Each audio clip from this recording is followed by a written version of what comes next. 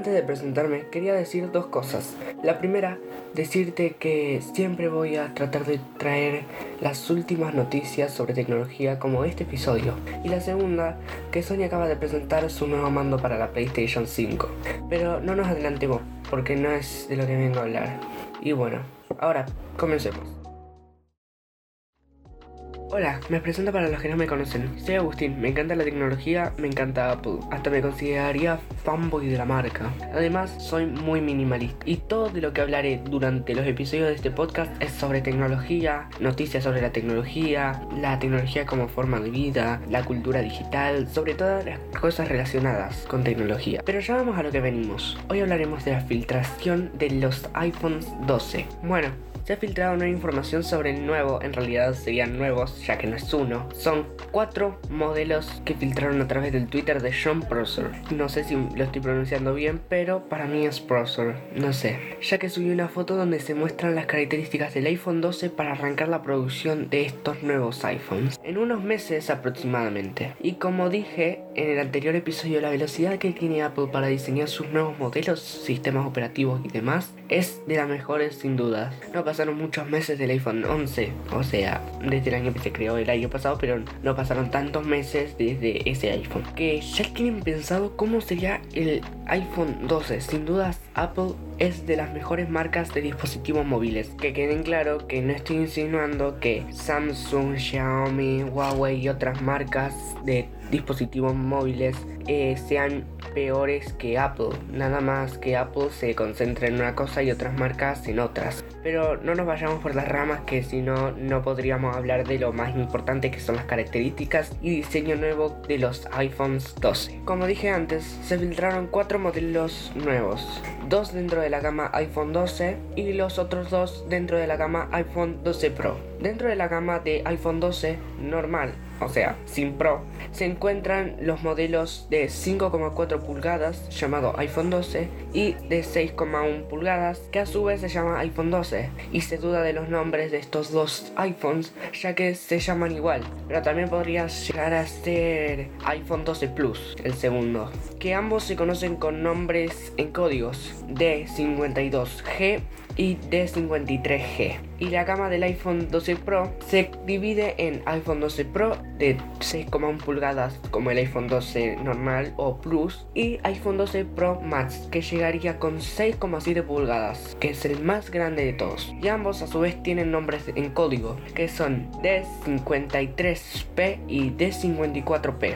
El iPhone 12 sería el más pequeño de todos, con las pulgadas mencionadas anteriormente de 5,4 pulgadas. El que le sigue es de 6,1 y por último el Pro Max, que es el más grande, sería de 6,7. Ahora hablaremos de su diseño en general. Los iPhone 12 este año se dice que llegarían con el diseño del iPad, el cual tiene una forma más rectangular. El cuerpo de estos estarían construidos de aluminio y tendríamos en las versiones Pro un cuerpo de acero inoxidable. Y creería que esta información se refiere a los bordes, ya que la parte trasera, al no ser de cristal, no permitiría ni soportar la carga inalámbrica, que sería una decepción para iPhone que no incluyera la carga inalámbrica, porque es de las mejores cosas que incluyen los teléfonos móviles. Este año existe la posibilidad de que sea de cristal, pero podría tener la sensación de metal, como en el iPhone 11 del año pasado. Es tiempo de ir dentro del iPhone y analizar sus características. Este año contaría con una pantalla de 120 Hz, algo que me impresiona porque es una muy alta velocidad de respuesta. Algo que para muchos es negativo y para otros positivo, es que obviamente para mí es positivo, ya que esta función me encanta. Es que va a seguir manteniendo el notch. Otros dirán, no, es una pésima idea seguir con el notch, y otros, no, es mejor que tengan el notch, pero para mí sigue siendo positivo. Y Apple justifica diciendo que es un elemento diferenciador del iPhone, que todas las marcas, empresas están con los agujeros, pop-up. Algo que noto demasiado es que ellos quieren mantener su tecnología avanzada con Face ID, que requiere muchos sensores y su única forma de hacerlo es poniendo un notch o algo más grande en el medio de la pantalla. Y este año han decidido reducirlo un poco, no es mucho lo que reducieron, pero reducieron considerablemente al tamaño anterior para poder tener más espacio de pantalla, y es entendible que lo mantengan. Pero el contra que tienen es que todos los diseños del iPhone 12 de los notch son del mismo tamaño, pero en el más pequeño se vería demasiado grande y no me gustaría, ya que quedaría desproporcionado, y Apple siempre dice que sus diseños son bien proporcionados. Este año los dos modelos Pro incluyen 3 cámaras, al igual que los modelos del año pasado, y acomodarían la tercera cámara más arriba para incluir sonido de tambores, por favor. El escáner LiDAR, que expliqué en el episodio anterior, pero voy a dar una simple explicación y rápida. El escáner LiDAR es un sistema de medición y detección de objetos mediante láser. Esa es la explicación. Se dice que la cámara principal vendría con un sensor de 64 megapíxeles. Como segunda cámara tendríamos un ultra gran angular y como tercer cámara un teleobjetivo. En los modelos Pro, y también mejoraría el sensor, que sería mucho más grande, permitiendo una mayor entrada de luz, con lo que las fotos de baja luminosidad se mejorarían demasiado. Y siguiendo con la cámara, también van a mejorar la estabilización de imagen, pero los iPhone 12 normales vendrían con 2 cámaras sin el escáner LiDAR. Algo que es de lo que vamos a hablar ahora es lo que yo digo que es lo más pesado que viene en las novedades. Es el procesador A14 Bionic, con un 25% más potente que el año pasado. Los iPhone 12 normal vendrían con 4 GB de RAM y 6 GB de RAM en los modelos Pro. A su vez, el chip A14 vendría preparado para 5G, pero tiene sus pros y sus contras. Y su contra es que consume muchos recursos, y sobre todo la batería, que es algo que Apple no gestionaba de la mejor manera hasta el año pasado, y dice que este año va a tener mucha más batería.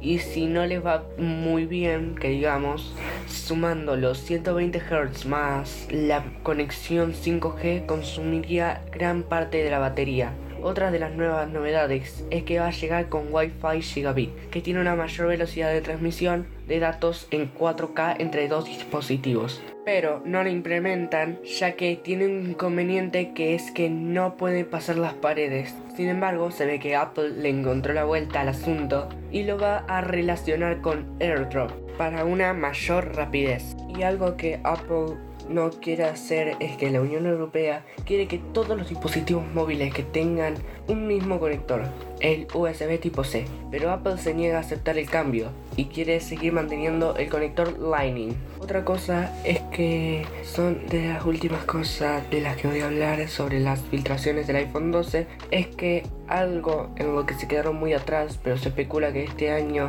va a traer cargas reversibles. Y lo último es la presentación. ¿Y cuándo es esta presentación? Bueno, casi siempre es en septiembre, pero este año creen que podría retrasarse, pero si todo va bien de acá hasta entonces será en septiembre. Y bueno, desde ahora en más, al final de cada uno de los desarrollos de los episodios de los podcasts, hablaré sobre algún juego para los dispositivos móviles que descubra en esa semana hasta que suba el otro podcast. Y el juego que quiero recomendar es Plato. Es un juego que está tanto en iOS como Android. Y ahora que tenemos el tiempo disponible y te sientes aburrido, este juego está muy bueno si quieres jugar con tus amigos o con tu familia. Por ejemplo, yo lo juego más que nada con mi familia y nos distraemos un poco, y así no nos sentimos tan encerrados en la cuarentena. Y vos te preguntarás, ¿de qué se trata el juego? Bueno, el juego se trata de diversas cosas, porque dentro del juego hay 40 juegos. Hay muchos que son de cartas, otros de juegos de mesa que normalmente los tienes guardados en una repisa sin usarlos, y te gustan más las cosas digitales, instálatelo, te lo recomiendo demasiado, y juega con tus amigos y familia. Los juegos que están dentro son fáciles de entender y entretenidos. Y por último quería decirte que está desarrollado por Plato Team Inc. Algo que tengo que dejar en claro es que los juegos que menciono no son sponsors ni patrocinan mi podcast. Solo los menciono porque me gustan estos juegos que pruebo durante esa semana que mencioné. Pero no estaría tan mal que alguno quiera patrocinar mi podcast. Nada, mentira. Y por último, que ya nos estaríamos despidiendo del episodio 2 de este podcast, quería decir que he cambiado la idea de grabar los lunes, viernes, sábado o domingo. Ahora va a mantenerse los viernes, sábados o domingos y cambiaría el lunes por el martes. Y el martes quedaría como uno de los principales días para subir podcast. Y agradecería que me apoyaran y me calificaran para saber si les gusta lo que hago y de lo que hablo. Y espero que les guste tanto como a mí. O sea, sería bueno eso, porque yo no sé si a ustedes les gusta que hable de tecnología, pero a mí me gusta y quisiera saber si a ustedes también. Llevamos más o menos 12 minutos grabando, o sea, llevo grabando 12 minutos, pero de seguro va a quedar más corto por la edición. Y bueno, espero que les haya gustado este episodio. Recuerden que si no subo algún día de los que dije, es porque estoy estudiando, porque soy estudiante como todos. Los podcasts, mis episodios no van a ser tan desarrollados porque no tengo muchos temas para hablar.